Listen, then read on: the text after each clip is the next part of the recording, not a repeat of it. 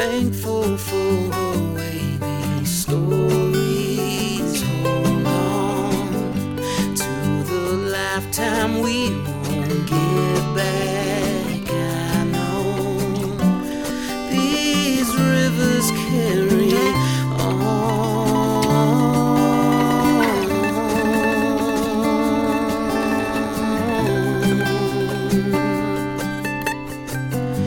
People tend to stick to you after time. Places tend to do the same as we do. This river carries on and on.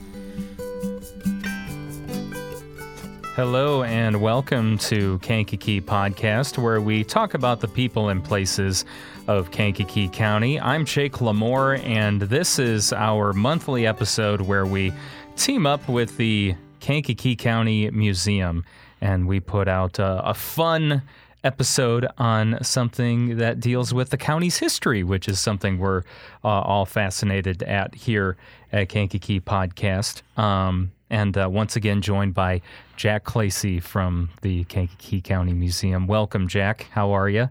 Very good, and it's always a pleasure to be here and work on the Kankakee Podcast and pass on what I hope are some interesting tidbits of history for your listeners. And you always have interesting tidbits, always. I mean, from your articles in the Daily Journal or just casual conversation, it's like you just let it rain with your historical knowledge. And today's topic, actually, before we get to today's topic, I do want to make sure we touch on some upcoming museum events too, because I want to make sure we're letting people know about some things that are happening at the museum.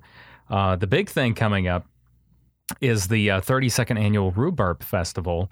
That's going to be May 22nd, which is a Sunday. It's from 10 to 4. I know something new this year is there's going to be an old car display, which was something maybe that was done in previous years. I don't know, but it's new this year at least. Yeah, not that we know of. I think that this is going to be a first for us at the end. We'll devote one section of our area on 8th Avenue for the automotive display. And how fitting is that for the museum, to see old antique cars at the Kankakee County Museum. So it's always a great time. And Kankakee Podcast will have a booth there as well. Please stop by and say hello. But yeah, we look forward to having you there. Thank you, Jack. Thank you. And plenty of, live entertainment, music, food, lots of vendors. It's always a fun time. So... one of the things that is a little new this year as well, of course, obviously, the rhubarb pies and jams and so forth are tied very closely to the subject since it's called the Rhubarb Small Fest. Park was once a good part of where rhubarb fields. But the new event is going to be a pie-eating contest. Oh, that's right. I forgot that's new, too. Yes. That'll be a lot of fun. That should be interesting and messy. Yeah, I was going to say that would be very messy. I kind of want to enter that one. Especially if it's strawberry rhubarb pie. I don't know if that's going to be a thing you can eat, but because I like strawberry rhubarb pie versus just regular rhubarb. Yeah, it's very popular. We offer strawberry rhubarb pies and jams as well. That's what I thought. And that it's very popular. We sell out of pies very quickly. If somebody wants either a slice of pie or to buy a whole pie, it's a good idea to try to get in there early for that because they tend to be very popular. Yes, absolutely. So you can get more information on the Rhubarb Festival or anything the museum related, KankakeeCountyMuseum.com. There's also Facebook and Instagram you can find at Kankakee County Museum. So yeah, today's subject, we're talking about, once again, last month we focused on prominent women in our county's history because it was March was National Women's Month. And yet again, this month we are focusing on a prominent woman in our county, but kind of known for some other things, not necessarily, I guess controversial things, you might say, right? And Jack, I'm really glad you picked her because I feel like she's a hot topic in the area, and the place that she ran and the place that she comes from is also a hot topic in our county's history as well.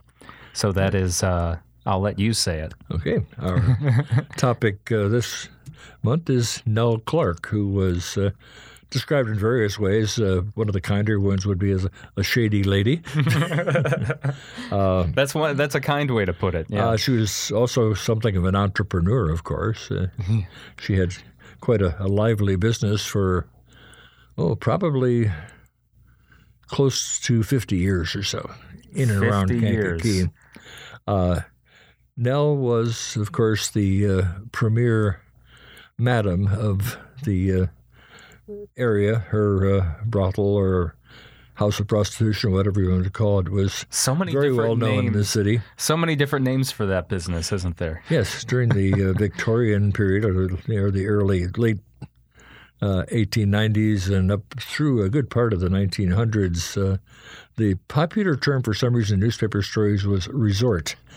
They called it a resort? Yeah. Sometimes they would say brothel, sometimes they would say disorderly house, but most commonly was Nell Clark's Resort on West Avenue. I've never heard it referred to as a resort. Yeah. That's great. It's not something you take the kids for a vacation to, I don't think. That's why I'm surprised they used resort. Although I feel like you could use the word resort as long as you attached like adult resort to it, you know? I think it was partially the usage at that time where resort had a somewhat different meaning than what it has today. That we think in terms of resort as a place with a beach and take the family to a resort. In this case was, you go on vacation, probably just a place where you'd go for something. Yeah. But, Nell was born in Iroquois County, outside Papineau in 1863, so she was a child of the Civil War. I always forget Papineau is in Iroquois. I always think it's in Kankakee, but it's just right. I mean, it's so close to the border. Yeah, had there been there was a battle for over a number of years, or very early in the county's history, where they wanted to acquire a strip of land on the south end of what is now the county, and it would have included Papineau and I think Beaverville, but despite a lot of controversy, that was voted down by the voters. So, yeah, you're right. It could have been in Kankakee County. Yeah. Anyway, Nell was born as Emma Benjamin was her name. And don't know much about her family. They apparently were farmers. And just about everybody in and around in Iroquois County at that time were farmers, unless they were small merchants. She married young at the age of 15, which again was not unusual at that time. Very common. Married a man named Horace Clark. And Horace was kind of jack of all trades, but he actually mostly was a blacksmith. After they were married, they ended up in the town of Waldron, which of course is today's Aroma Park, and lived there for a number of years. Harold had his blacksmith shop. We don't know exactly where because city directories didn't have covered that area at that time, so we don't know the address. And Waldron was the first name of Aroma Park, right? Originally it was Aroma, and then when the railroad came through from the southeast from St. Anne, the entrepreneurs there did subdivisions, land along both sides of the railroad, which was just a little north of downtown Aroma Park, and they named it Waldron. Okay. And it got to be kind of a... So it went back and forth then. It went back and forth. It went back to being Aroma sometime, I think, well after the turn of the century. But in popular usage, the area was often referred to as Waldron for many, many years. Yes. even though it was actually Waldron and or. Yeah, and I mean now you still kind of hear it because you got Waldron Road. Oh yes, that's one of the main roads that goes through the That's area. correct. So you'll hear a lot of people say, over by Waldron or Waldron right. Road, or they won't even say Aroma Park. They'll just say Waldron Road. Exactly. Anyway, she lived there for a number of years. She and Horace had 3 children, a daughter named Gertie, and sons Arthur and Sylvester. They will come up in the story again later. Okay. But it's kind of a blank period between the time she got married and the time when she began showing up in the newspapers in Kankakee, especially under another name. She was. We don't know exactly when she became known as Nell or Nellie. Right, because she was born Emily? She was born Emma. Emma.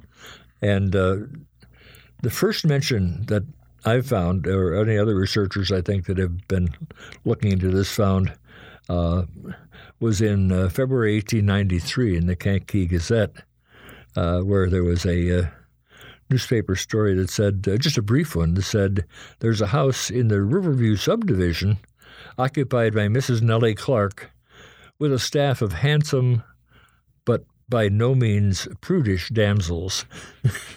So apparently her first house in this area was in early 1893. Do you know that wouldn't have been City Tavern? You said no, Riverview. City Tavern is we weren't able to find an address for that either. Again, for the Riverview house that they it was somewhere in the current Riverview. Yeah, which was developing at that time. Yes, but it must have been one that's been around for a while. I would imagine maybe the house wasn't. It might not even be standing anymore. Possibly not, because there was a lot of tearing down and rebuilding in that. And area. it might have been hard to find an address anyway, because it was probably obviously a hush-hush. That's right. Operation. And the city directories for that period are spotty. We don't have a full collection, and they generally would only give and the addresses were different. The city's addressing system. House numbering system changed in 1913, and so it's very hard sometimes to relate an address from 1893 to the address it would be today because it was kind of scattered. Yeah. At that time, for example, the north-south streets, the street numbering began at the river, down in Riverview. For example, Harrison, it would be possibly 1 Harrison Avenue or something like that, and then go north. And there was no north-south designation, so numbers went all the way past Court Street, and they still were. But then in 1913, the north-south streets were divided north or south by Court Street, and the east-west streets by the railroad tracks, basically. Okay. As far as naming.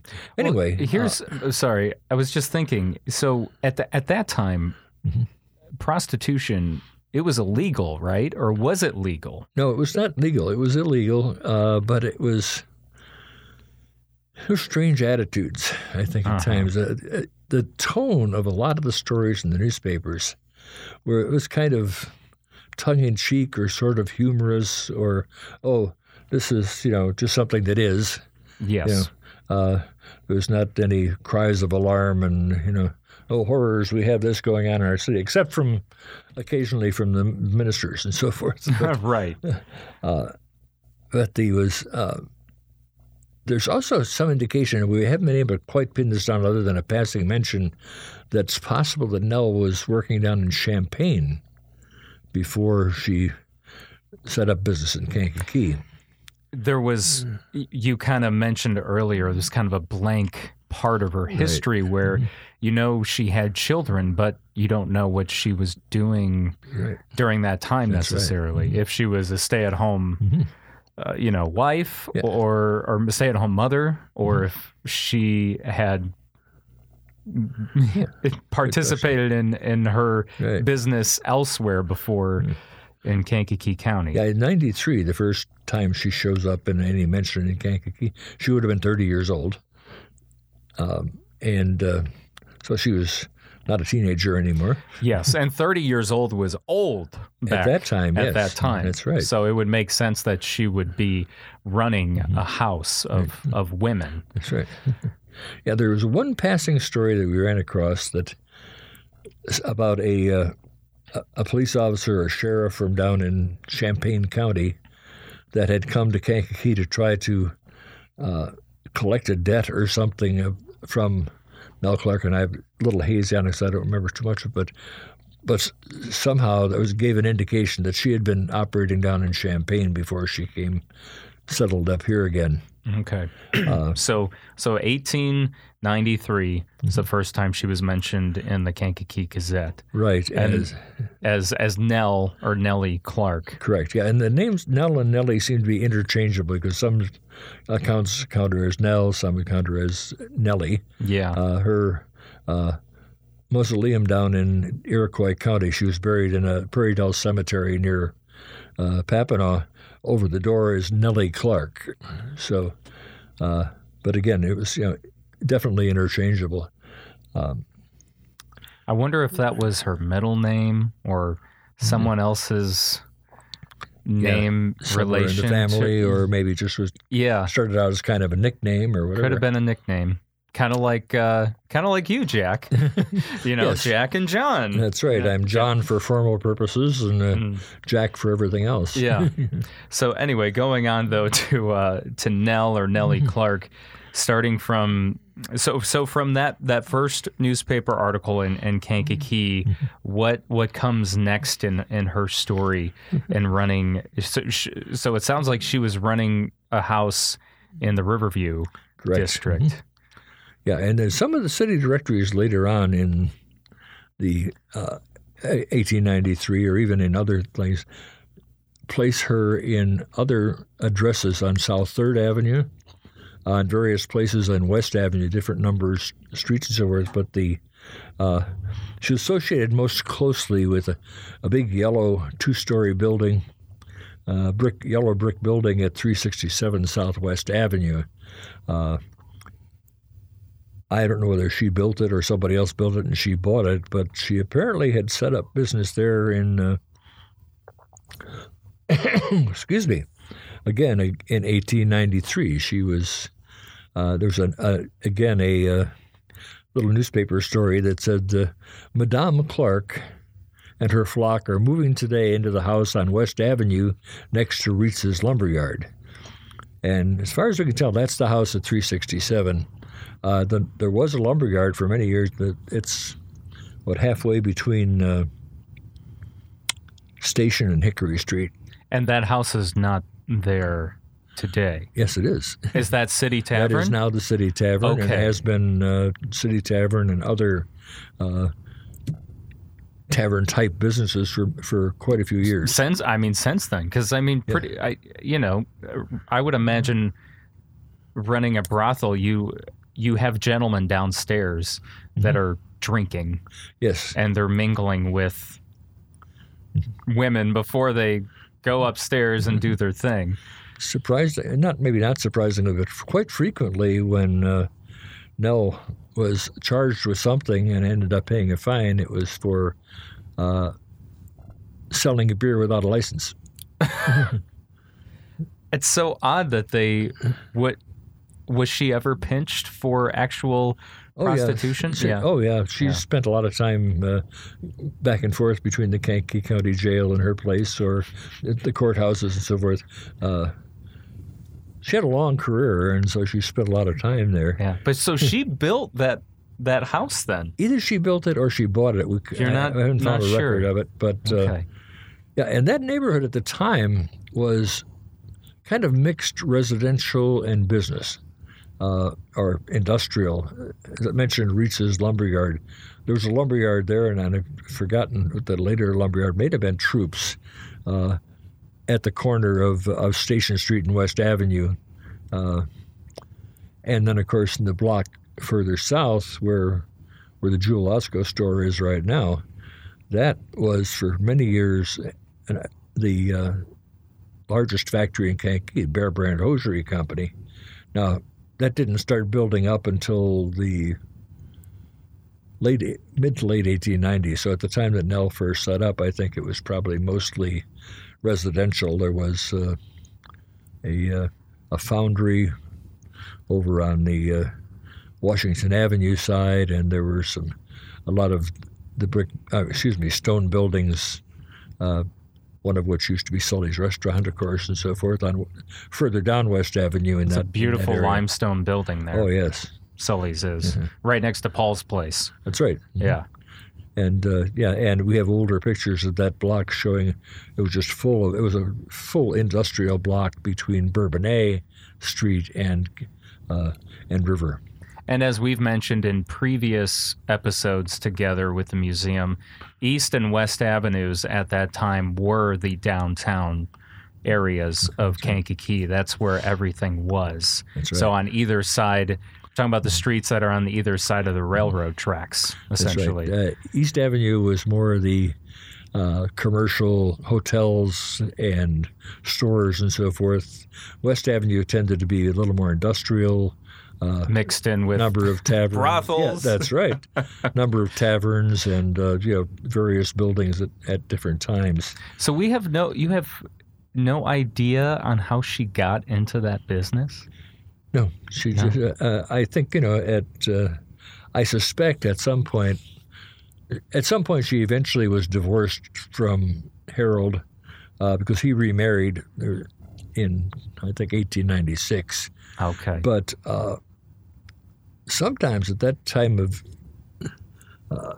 period of time, and who knows, well into later years, a woman who had no other skills available to her would often go into that field because prostitution because it was a source of income. Yes. But who knows? Mm-hmm.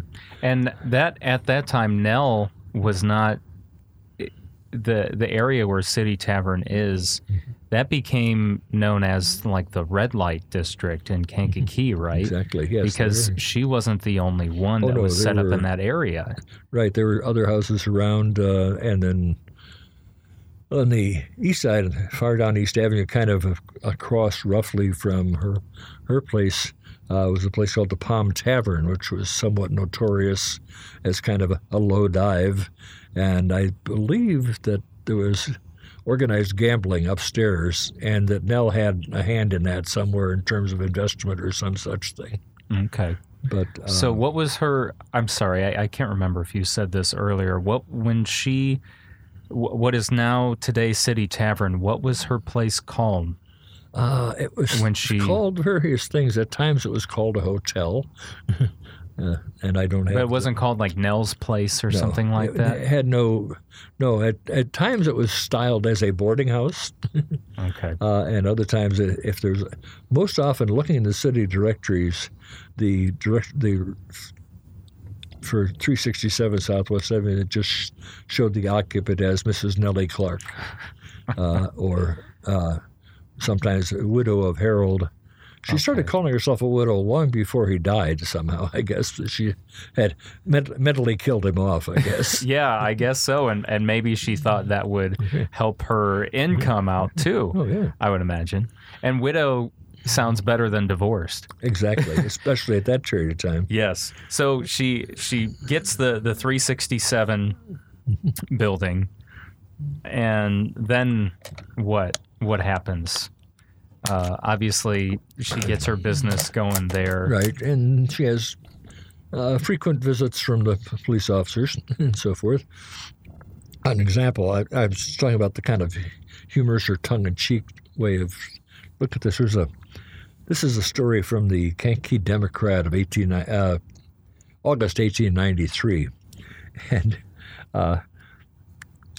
it was the details of how the place was raided at one time. And I'll go ahead and quote it, I think, here.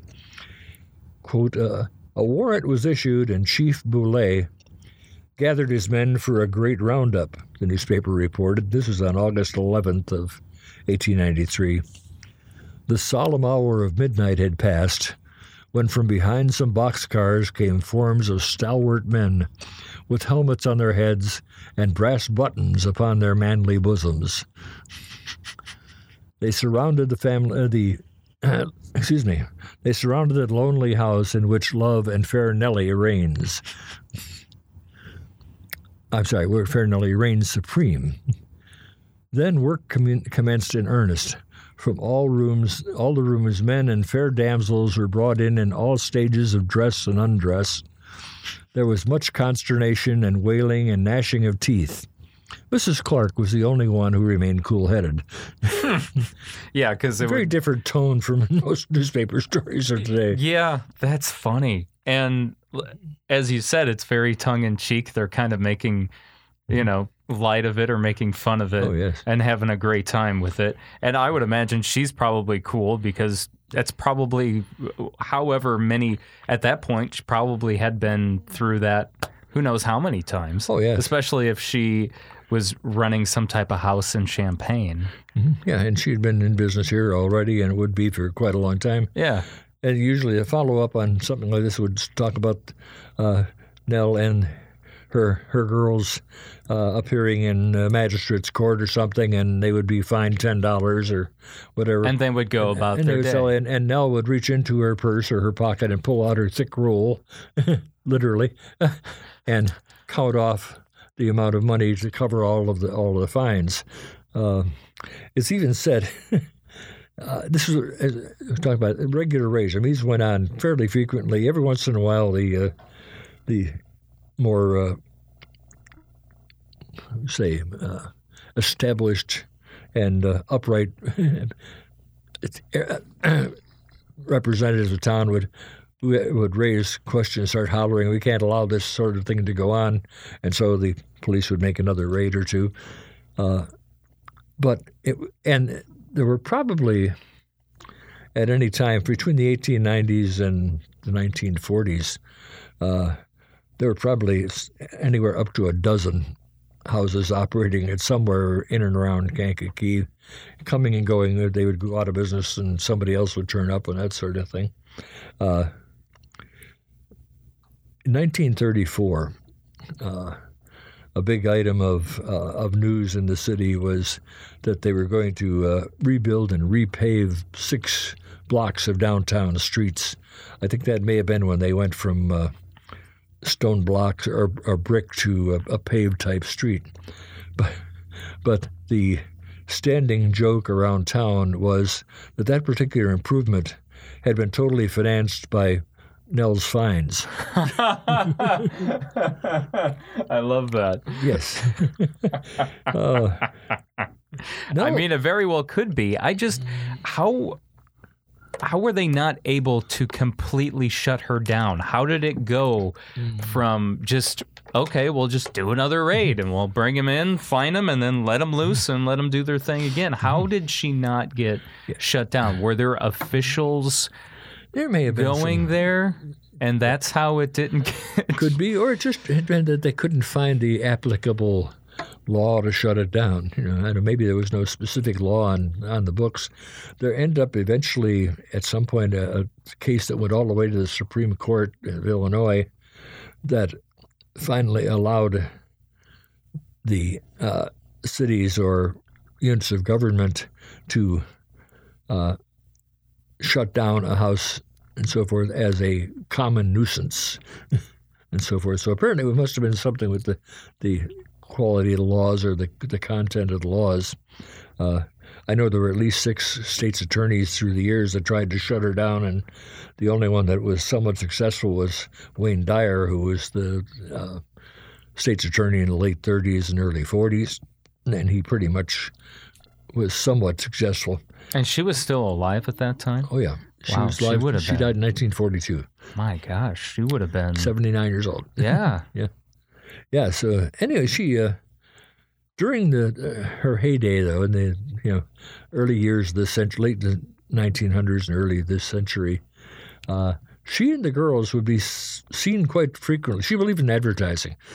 So she would go out with her. Oh, yeah. Where would they go? They would go take a walk downtown and walk through the town, or they'd ride. And she had apparently a really high-quality matched set of horses for her buggy and a fancy buggy, and they would go out for rides in the afternoon and that sort of thing, or take a stroll down East Avenue and did a lot of shopping as well because You got to look good. that's right. You got to look good, and they did.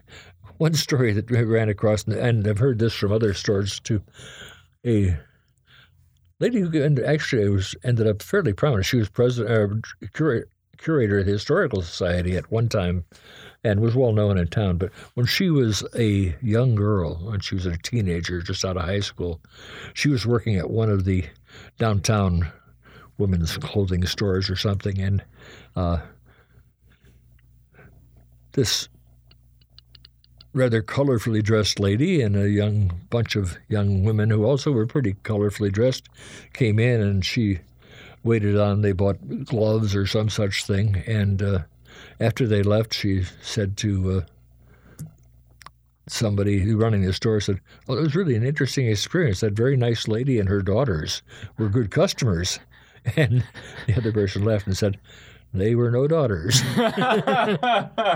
Because she was young, she didn't know any better. She didn't know, yeah. I She thought was maybe high you were going to tell me that Nell was trying to recruit her or something like that. No, it's just a case of being a teenager who didn't really know what was going on. Right, had or not sheltered existence. Well, I had not met Nell or this knew. would have been in probably the 1920s or so. So, yeah, and, very interesting that happens. Actually, in later years, after motorized transport became, she always had a very nice, fancy car, a big Buick of some sort, and so she and the girls would go out for a ride in that too.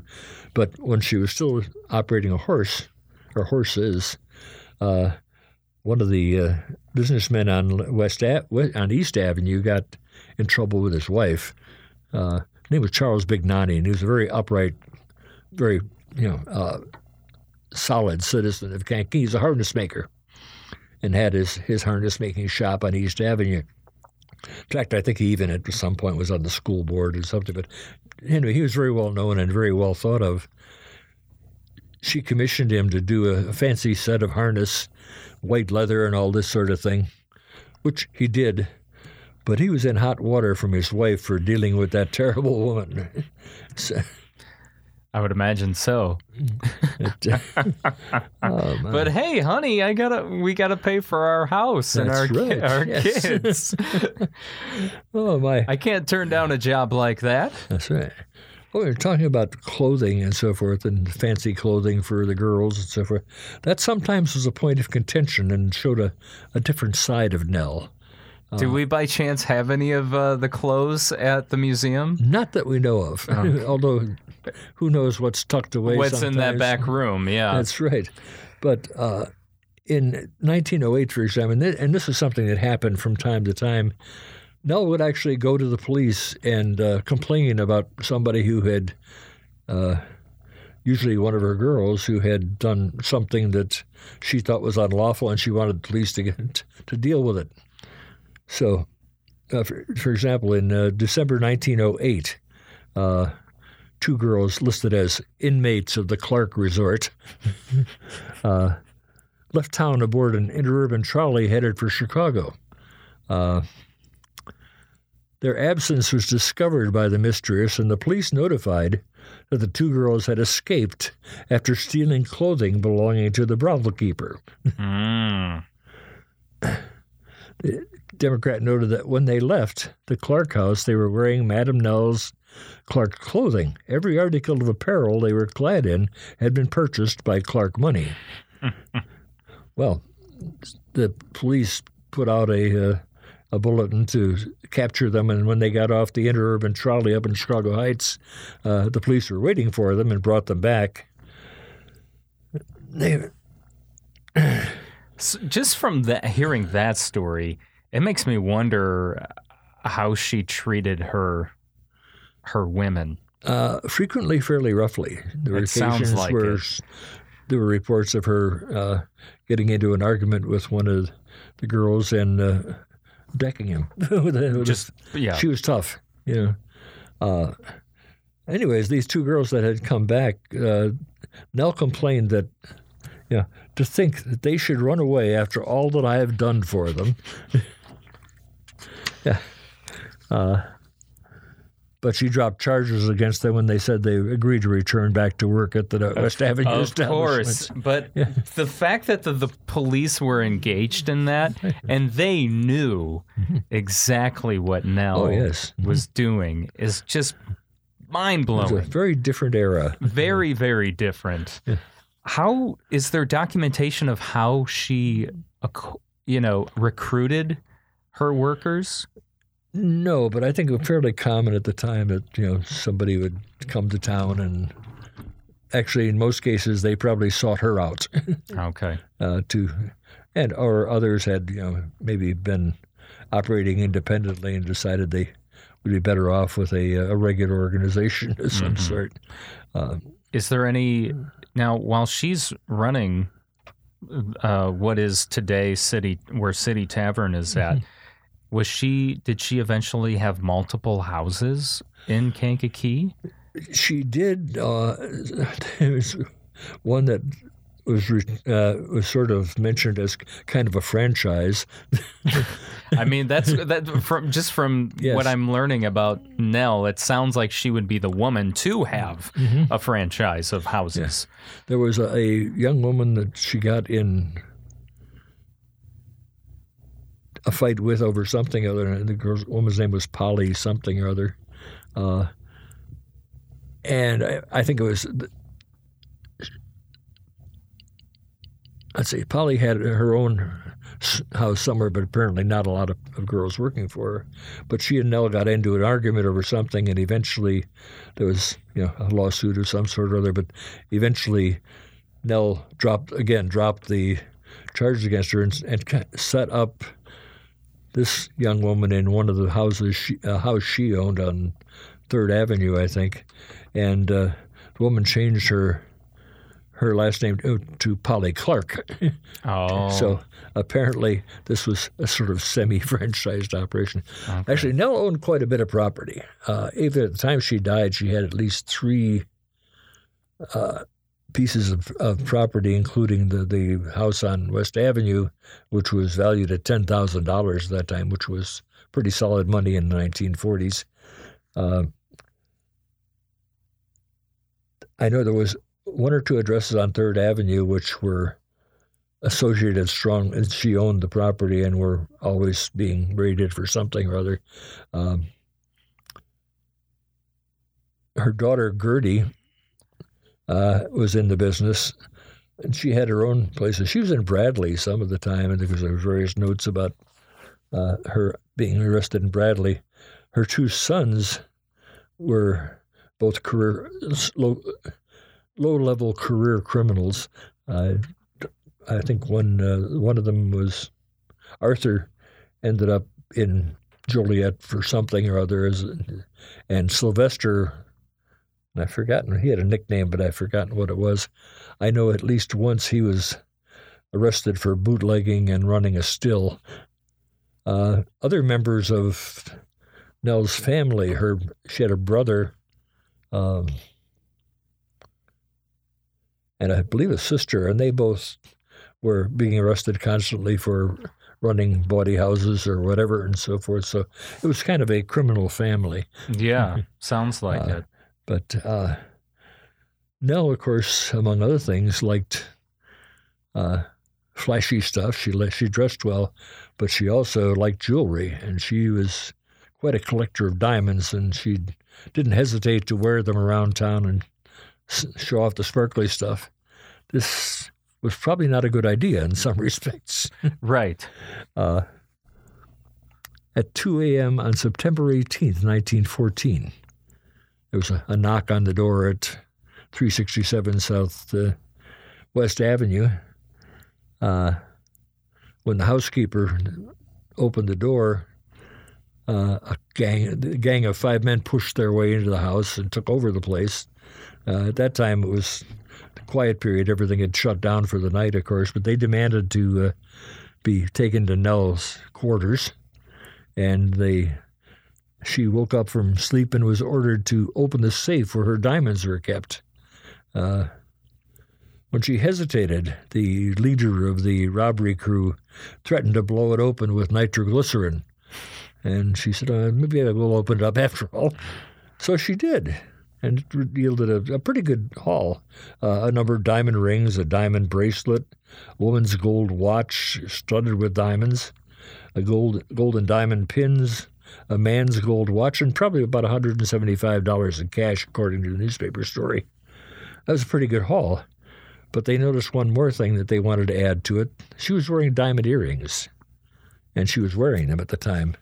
So the head of the group said, okay, hand over the earrings. And she said, no, I'm not going to do that. And so Nell told the Kankakee paper the story of this. She said, one of them told me to take out my earrings. I refused to do so at first, and one of them asked the other fellows for a knife. Where's the knife? Let's cut them out. One of them said that he had a knife. Then I told them not to cut them out, that I would take them off. So she did. Once they had gathered up all their loot, which was estimated in value about $50,000, so it was really serious money in 1918. That was Nell's money? That was $50,000 in the value of the jewels and so forth. Everything that was stolen. Loot. Yeah. Wow. Yeah. That's a lot of money for 1914. Yes, Holy it was. Cow. Big money. So they jumped into a car and took off, headed east on 17. Very shortly, the police turned up at having been called to Nell's house, and they took Nell's car, which was bigger and more powerful than anything the police department had, and started giving chase, which was reported as one of the most exciting police chases in the history of Kankakee and so forth and so on. They went out 17 and then up Route 1 toward Momence, and somehow it got kind of lost in the back roads, and then they turned up again on Route 1, and the police found them again, were chasing them. So they drove the car into a ditch and disappeared into the cornfields, because there's all cornfields up there. It was just, Sure. And of course, being September, the corn was high, and so they couldn't find them at first, but they put together a posse and a search group, and they spent the daylight hours following this, searching all the fields without any success. They had gotten away, it looked like. Well, somehow the next day, the little town of Sollitt, I don't know if you're familiar with that or not. No. It's a sort of a wide spot in the road. It's on Route 1, right at the Will-Kankakee County line. Okay. It's smaller now even than it was then, apparently. Is it still called Sollitt? Yes. Mm-hmm. Okay. And there was a grocery store there, and somebody saw a couple suspicious-type characters that came in and bought some, drinks and sandwiches or something, and then disappeared. So they tipped off the cops, and the cops started searching in that area around Grant Park and so forth, which was the area between Grant Park and Sollitt was where they thought they might find them. And they did. They found 2 of the 5 robbers sitting under a tree along the road eating their sandwiches and so forth. They arrested them without any problems at all and recovered probably about a third of the loot, maybe a little more than that. I'm not sure whether they ever recovered the rest of it or the rest of the gang, but the fellow who was the leader of the gang, his name was Charles Carney, was a career criminal, and he ended up breaking out of the Kankakee County Jail, I think, at one point, before he was after being sentenced, before he was sent to Joliet. 2 months later, they tracked him down someplace down south and brought him back, and he ended up serving the rest of his sentence. Nell, meanwhile, just went back to normal operations. She got some of her jewelry back at least. Some of it, yeah. I'm sure either they didn't find the rest of the gang, or some of it could have been dropped in the cornfields that they were... Turned up with somebody's plow sometime. I was wondering. That's exactly what I was thinking. Yes. Go back to find one of those areas. We'll start doing some tilling. Yes. It's kind of like when you find the arrowheads once That's in a right. while. Except you these know. arrowheads have bigger price tags. Much bigger. Yeah, maybe we'll find a diamond out there. We have only one picture of Nell that we've ever found. She and daughter Gertie. And it's not a very good picture, so it's kind of hard to make out. And it must have been a young picture. Yeah, fairly right? young because Gertie was an adult at that time. So, because not as Gertie young as- at that time Gertie was running her own house. Oh, apparently. okay. I thought So maybe. she was a woman in probably her 20s at that time. So, Okay. or maybe late teens. There's also a drawing that, excuse me, Joe Campbell, who was a local sign painter and quite a well-known artist in town, did a lot of paintings and drawings of various towns. He knew Nell when his younger days was sort of the end of her era, and when the Journal had, I think, I don't say I mentioned this before, the Journal had a series of 6 stories on Nell Clark in 1976, tracing her whole career. It was written by Bruce Brown, who was had been a newspaper reporter for the Journal in the 30s and 40s and 50s, and eventually retired as general manager of the Journal. But he came back in retirement in 76 and researched and wrote this very thorough series on Nell's life and history. And it was illustrated by a drawing that Joe Campbell had done because he remembered what she looked like. And so it was this was not a particularly flattering picture. And the other one is not. It's hard to tell in the photograph what she really looked like because it was somewhat her older days. Yeah. But various descriptions of Nell use kind of equivocal terms like she was not unhandsome or that she was somewhat attractive and so forth. One of the things that set her apart from more respectable type females is she had bright red hair, and it was artificial. She used henna, which was a coloring agent that, and usually people with hennaed hair in those days were considered questionable. I feel like redheads still have that questionable stigmatism, excuse me, right? Stigma? Yes, a stigma. Yeah. I think that stigma is still attached to redheads. I don't think it's true. Yeah, you may have a lot of redheads sending you nasty messages. Well, I actually, my son's mother is a redhead.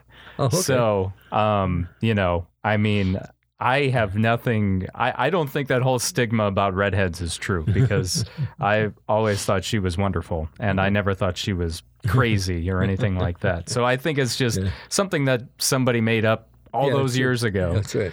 About redheads and Nell's red hair was a very aggressively red color. I mean, not quite as crazy as some of the artificially red hair and blue hair and green hair that you see. That you see today, young people today, but it certainly set her apart. A lot of people have stories about her. One of the stories, actually, there was a letter that was in the Journal probably after Bruce Brown's series from a person in Kankakee who had been around for quite a few years, noting that, yes, Nell was certainly in an unlawful business, and a lot of people thought she was a terrible person, but she had another side, that she often would respond to people in need.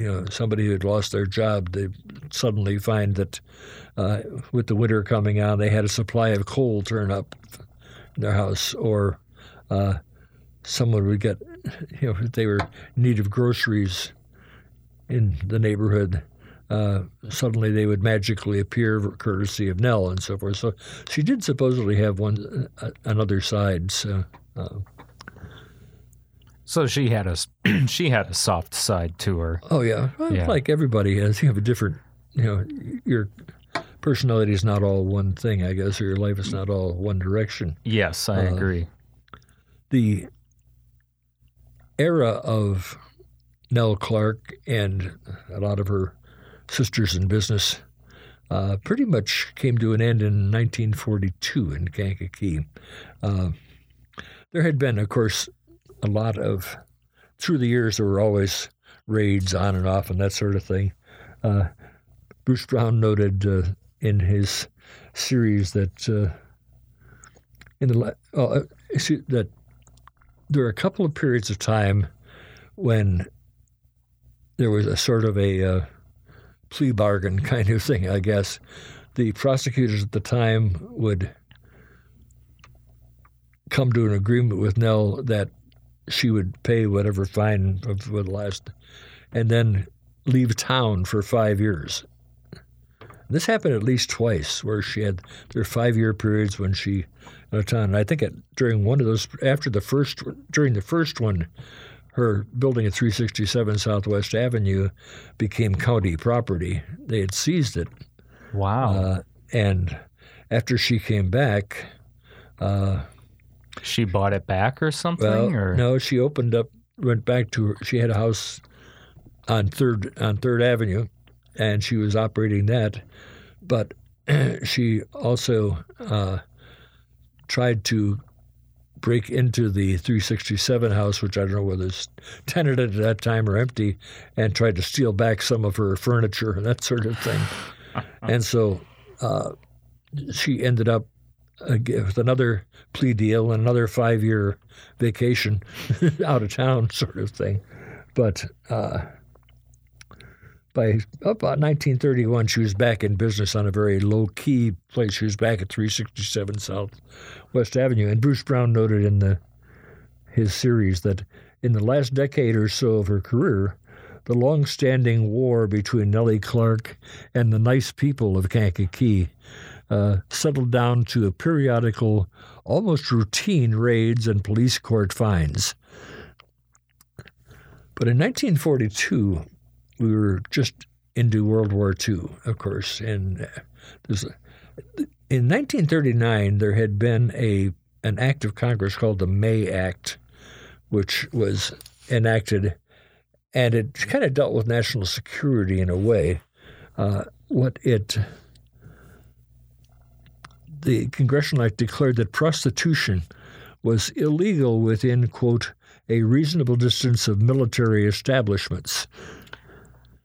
Now, the nearest military establishments to Kankakee, of course, were Great Lakes Naval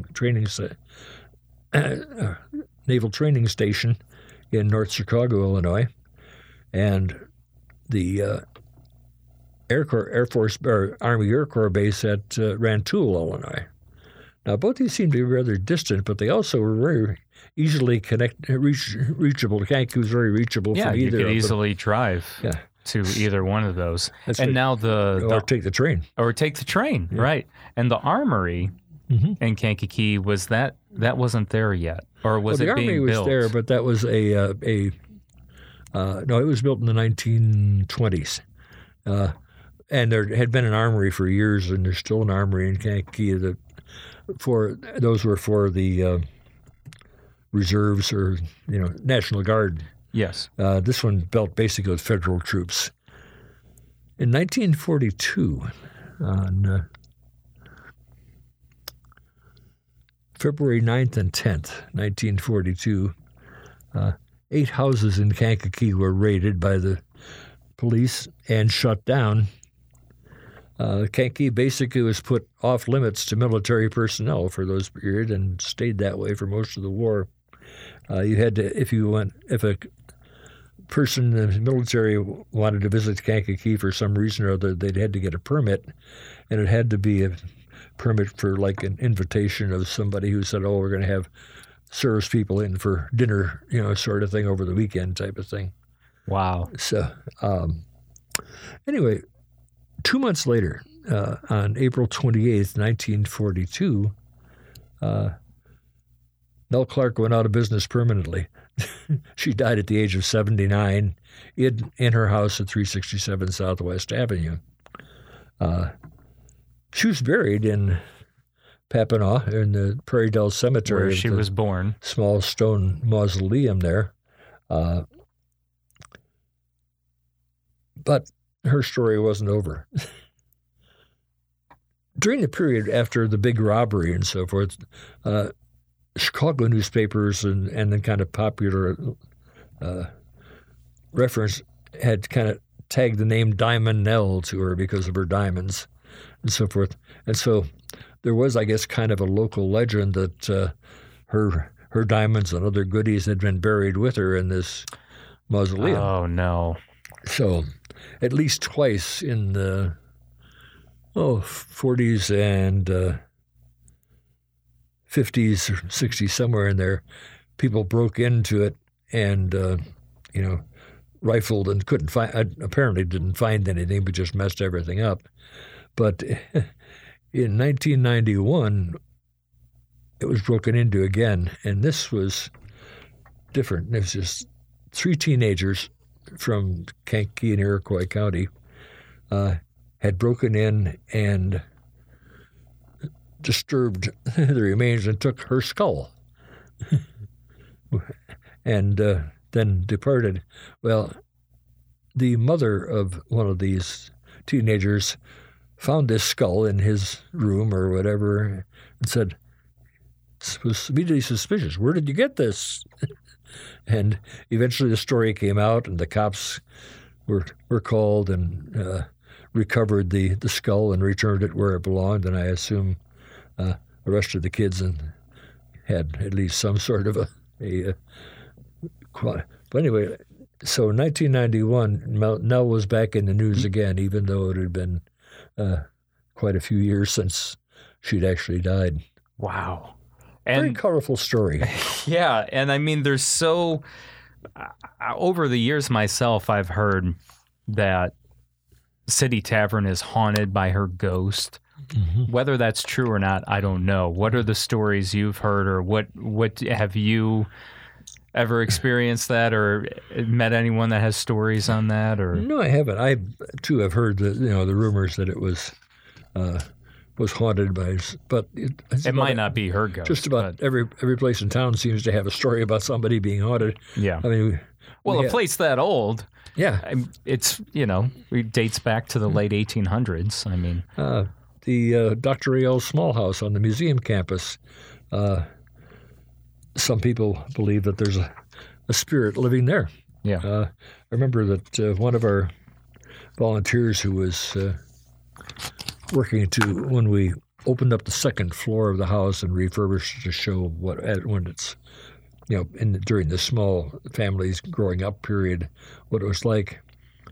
He said he heard some very, very strange things. Doors would mysteriously creak and open and close, and I think he heard a barking of a dog one time and footsteps. And he said it was a little creepy. Yeah, and that's kind of the similar stories I've heard about, like the upstairs of City Tavern. Oh, I imagine so. Yes, that was where all the girls were. Exactly. Yeah, I know we had one of the paranormal ghost hunter groups who came in and did some research at the house, and I don't know if they ever actually did anything solid. I think they supposedly had said, yes, you probably have a ghost. I know I talked to Veronica about that before, and she said that there was something there. I couldn't remember exactly what she told me, but it sounded like, they recovered some type of... Yeah, they found something visual on one of their recordings or whatever. Yeah. I don't remember the details either, but I know that they spent a whole night there. And I know there's been paranormal groups that have been to City Tavern too. Oh, I'm sure they have. And I mean, with all the different, think about it. All the years that Nell ran that house, think about all the different people that came in and out of there. Oh, yes. Would not be shocking to find that there's paranormal activity in that house, considering everything that's happened there. And I know when we did the episode about the Roaring 20s here on Kankakee Podcast, that would have been with Jory Walters. Yes. Your coworker from the museum. She's the research coordinator. She talked about there being apparently accounts of either Al Capone or Al Capone's men visiting City Tavern and things like that. Might well have. Yeah. because there's a lot of points of contact with the Capone gang around this area during that period. But kind of fun. Nell, we do, of course, every other year the cemetery walk, and we, of course, the actors from Kankakee Valley Theater portray different people at their grave sites and so forth.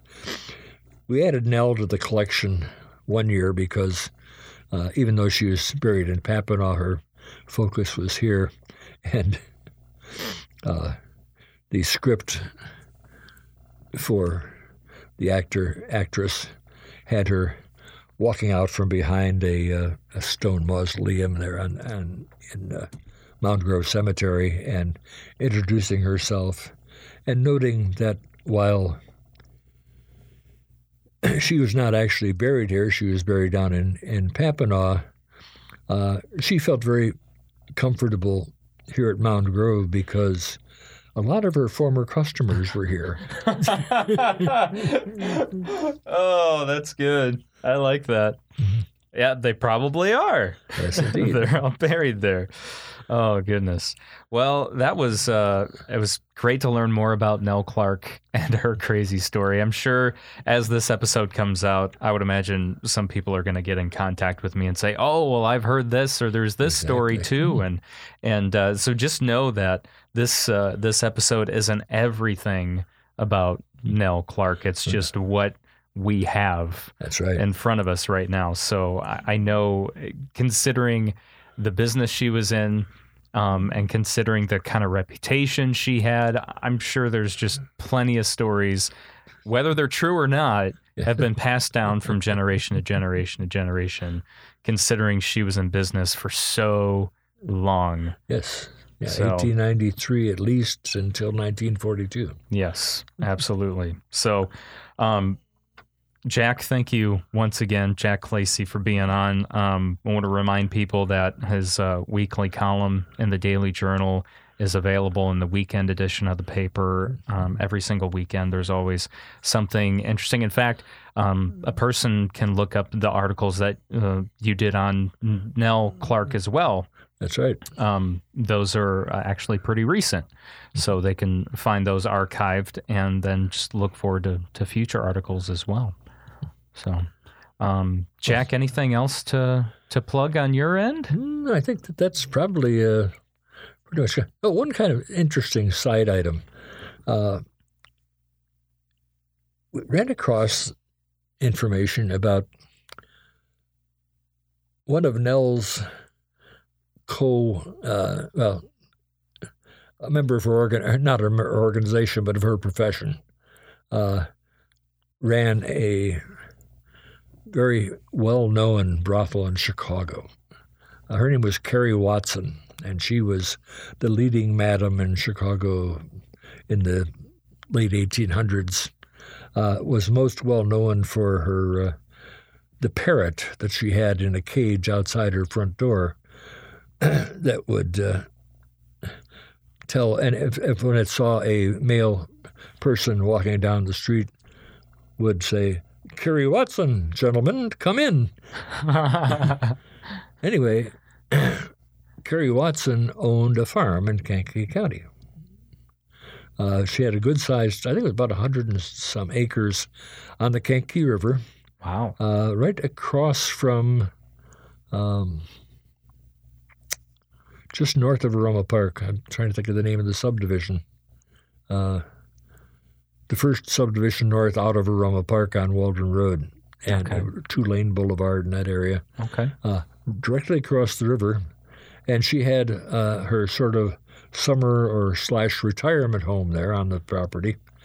And the story was that she would throw some really fantastic parties with all of her friends and co-workers from Chicago there during the years. She also was in a running battle with a very peculiar man, and whose name escapes me right now. I wrote a column on him, who was a squatter on an island in the river. He and his family and they were quite well known. There was a big battle because she maintained she owned the island and tried to kick him off, and he would sue her and she would sue him and that sort of Oh thing. my gosh. There's another story we'll have to Oh, yes. hear about. Wow. But anyway, that was an interesting relationship to find that there was somebody else in the same business who owned property here. Yeah, and retired here. That's wow. All these connections. Oh, yes. Everything is connected. It really is, especially I would think so in that business, you know. So, all right, Jack, this has been great once again. Thank you so much. Just to remind everyone to please visit the Kankakee County Museum. It's on South 8th Avenue in Kankakee. And also the French Heritage Museum is reopened for the season on Saturdays. That's right. Mm-hmm. And you can find that in downtown Kankakee. KankakeeCountyMuseum.com has all the details. Also Facebook and Instagram at Kankakee County Museum, and the Rhubarb Festival coming up May 22nd, 10 a.m. until 4 p.m. There's no entry fee, No. but obviously there's plenty of vendors and obviously rhubarb pie and That's right. food and music and all that stuff that you can. And the museum is open. The A.L. Small House is open, and the Taylor Schoolhouse. Yes, exactly. It's a good opportunity to go inside the museum if you haven't already. So I think that about covers it. Very good. Thank you for having me once again. Of course. Thanks, Jack. Well, that concludes this episode of Kankakee Podcast. I'm Jake Lamore. Thank you so much for listening. Please share this podcast with a family member, friend, or neighbor that you think might enjoy learning new things about the people and places of Kankakee County. The more we share this podcast with new people, the more we're going to grow. And also, a special thank you to our patrons for helping make this episode possible, including Jake Lee, Jesse Arsenal, Dave Barron, Daryl Damper, Samantha Rochnowski, Lake Iverson, Jake Vaughn, Travis Garcia, Jane Bostwick, Dawn Harrison, Simon Topless, Scott Wright, Carrie O'Connell, Jamie Race, Eric Olson, Jeff and Rosa Carroll, Teague Dreenan, Sandy and Steve Twait, and Rose Lucky. Now, to become a podcast patron, go to KankakeePodcast.com and click on the Patron tab. Now, if you pledge $5 or more per month, you'll also hear your name announced on every episode. Now, there's also other rewards like early access to episodes, commercial-free episodes, podcast merch, discounts on podcast events, you and I grabbing coffee and heading to the Kankakee County Museum together, and so many other cool rewards.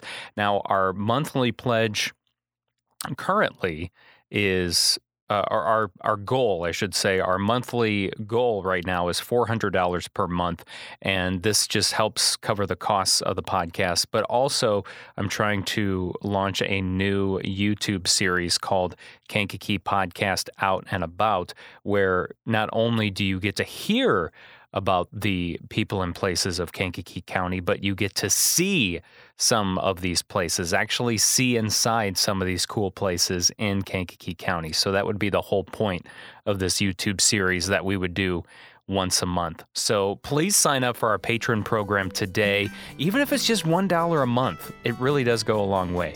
You can do that at KankakeePodcast.com. Our theme song is by Lupe Carroll, and I'll talk to you next time.